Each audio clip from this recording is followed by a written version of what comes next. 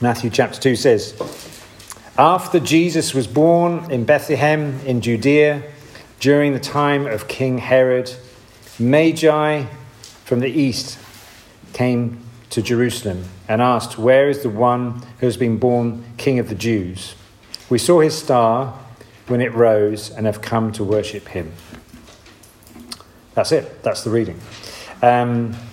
I have to say, I heard this read over Christmas time and somebody called them Maggie. And I thought, oh, is it Maggie or is it Magi? I mean, I don't know how you pronounce these things.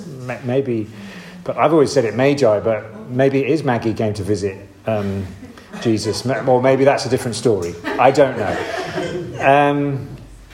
Anyway, we'll call them Magi just to save any confusion. Now, as I said, this is often a Christmas reading, and you're probably thinking, we've done Christmas now. Why is he still talking about that? But if you read it carefully, it says after Jesus was born, and so it's now after Christmas, so I think this is valid, okay? And it's quite likely that this actually happened quite a few years after Jesus was born, maybe when he was an infant or at some point. Not necessarily when all in the nativity scene that we like to portray all in one go. But anyway, by the by, these Magi or Maggie, they're interesting characters. These folk, because they weren't Jewish, they weren't Jews, and they were more than likely Arabs, possibly Persian, possibly Iranian. You know, we have connections with Iran, so it may be that's where they came from. And the meaning of the word, the Magi, is they were wise men, and so they were probably into maths, all the stuff we love, astronomy, maybe medicine, magicians. They were possibly magicians. I mean, yeah.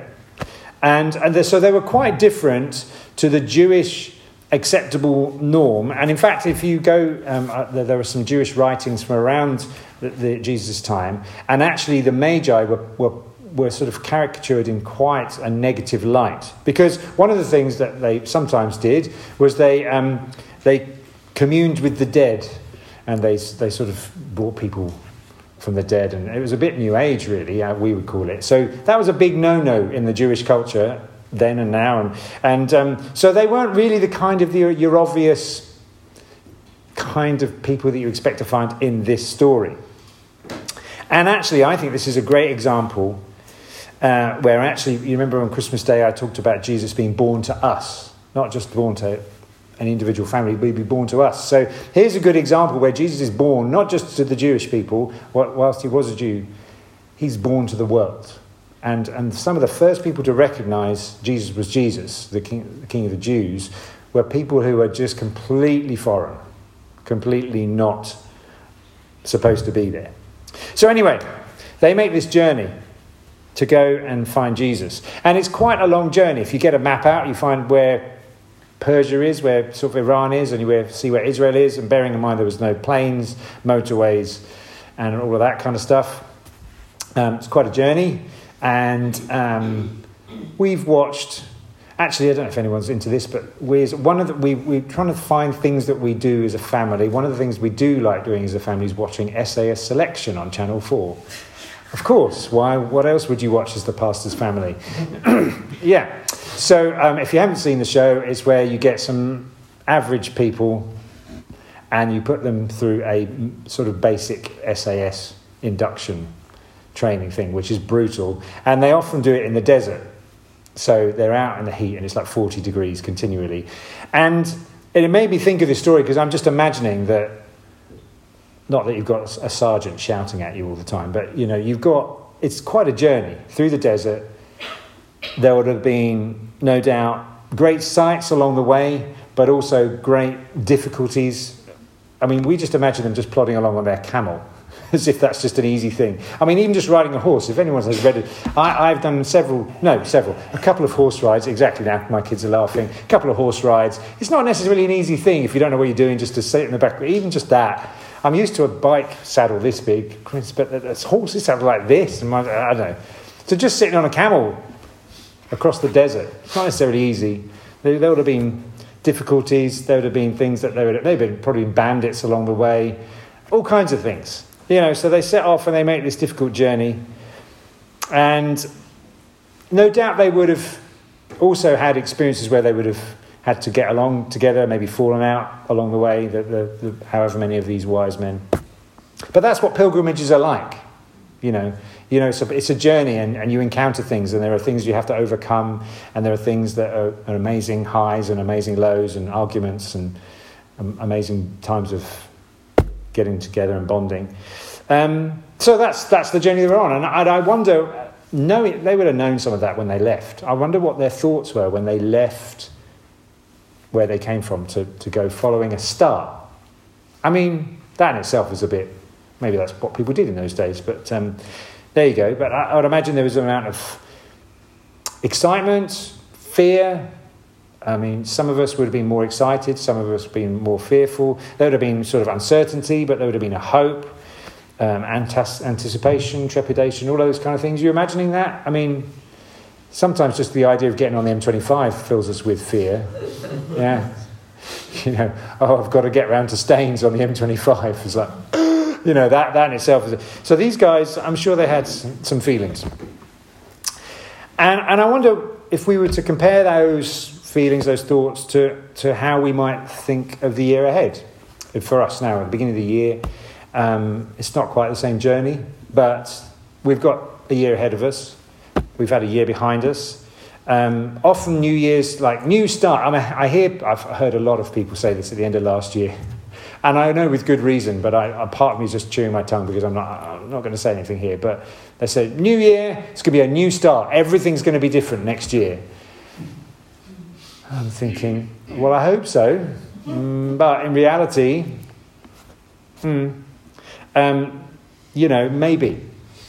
Let's hope so, but at the same time, let's be real that actually, I'm thinking of some of the CAP clients that I go to see with Daniel, for instance, or people that are just in difficulties, and it's almost like, because the number changes on the year, well, I'm now hoping that everything's going to be completely sorted. And actually, in reality, that's not always the case, is it?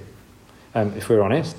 This coming year, some of us will have great success, some of us will find great joy, and move on, and we'll find healing, and just wonderful things will happen. For others, pretty much things will just plod on and just tick over. And for others, no doubt we will encounter loss, hardship, struggle, pain.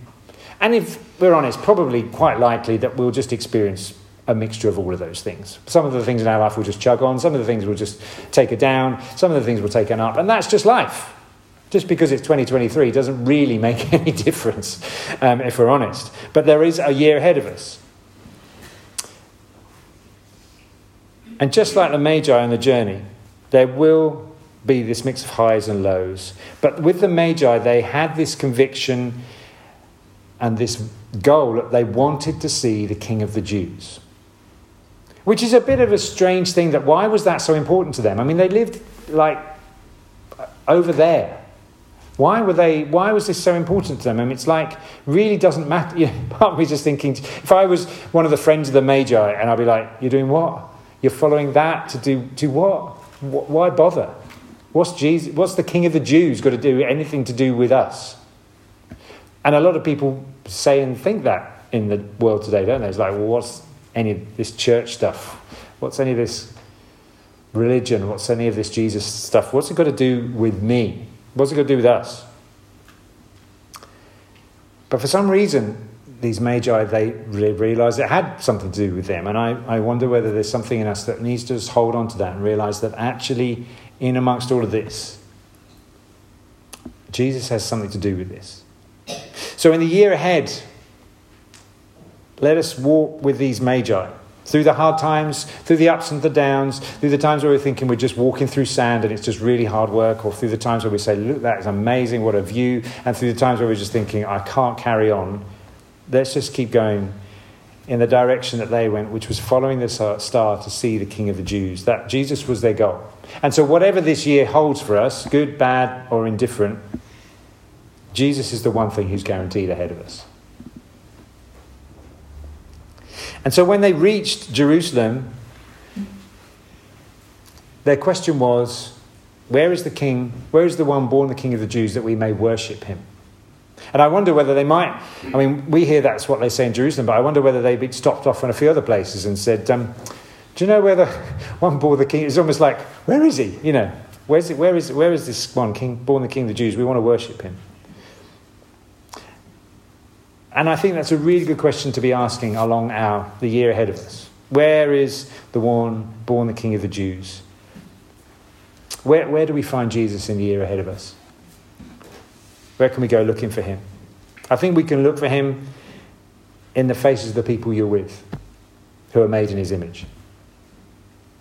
I think we can go looking for him when we see acts of grace and mercy around us, whether they're done in the church or outside the church, because grace and mercy is the way of Jesus.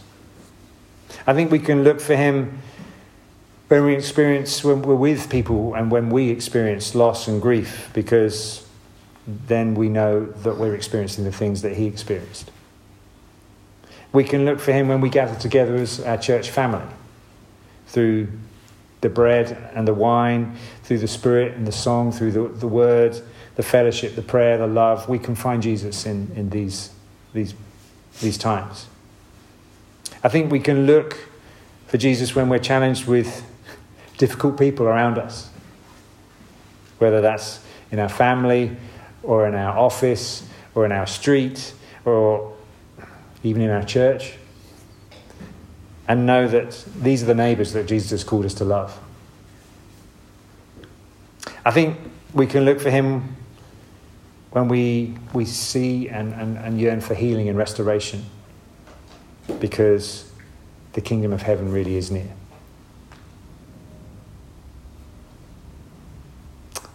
I think this year, one thing I can say for certain, Jesus is waiting to be found in so many different places and so many different ways. And so whatever lies ahead of us, whether it's hard, whether it's easy, whether it's joyful, whether it's totally, completely and utterly sad, or whether it's just the same as it was last year and the year before that, Jesus is waiting to be found. And so let us go into the year ahead as the Magi, saying, where is the one born King of the Jews, that we may worship him?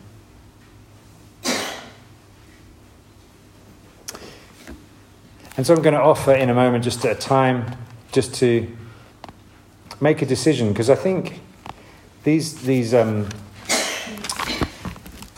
wise men, these Magi, they didn't just sort of stumble upon Jesus. They made a decision to get looking for him. I've been reading a book by a guy called Dallas Willard, and he said the main reasons we fail to be disciples is only simply because we don't decide to become a disciple, if that makes sense. So we don't just fall into being a disciple of Jesus. We have to make the decision, yes, I'm going to be a disciple, I'm going to follow. And the same way, I'm going to seek Jesus. It's not going to just happen by accident. Sometimes, if I'm honest, sometimes it does, and that's amazing. It's a great gift of grace. But if we choose to make the decision to seek him, as these wise men did, then it becomes a deliberate thing where I think we'll find him in a lot more places than we were expecting. So I'm going to offer just a moment in prayer to do that. And then I'm just going to read a little bit from Hebrews, which I think is a great way to pray for one another, which says this: let us run with perseverance the race marked out for us, fixing our eyes on Jesus, the pioneer and perfecter of faith. For the joy that was set before him, he endured the cross, scorning its shame, and sat down at the right hand of the throne of God. Consider him who endured such opposition from sinners, so that you will not grow weary and lose heart. I pray that be true for each of us this year. So let's just take a moment to pray, and then after that I'm going to invite Keith up to lead us in communion. So let's pray.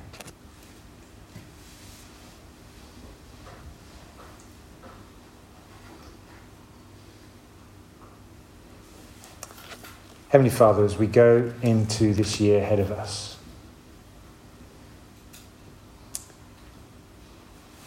we make a decision now to look for you. To look for you in places where maybe you were there all the time, but we've not seen you before. But open our eyes to see you in places that are unexpected.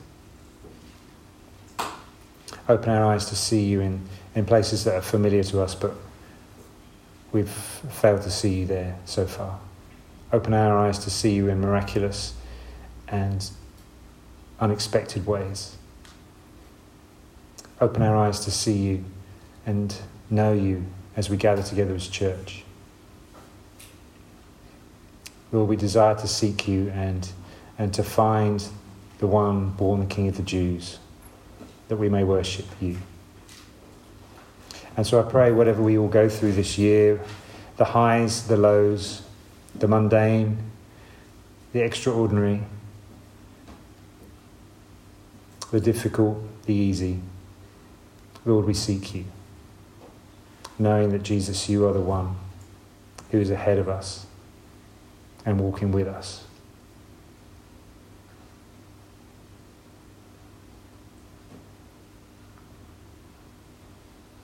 Thank you, Lord. Amen.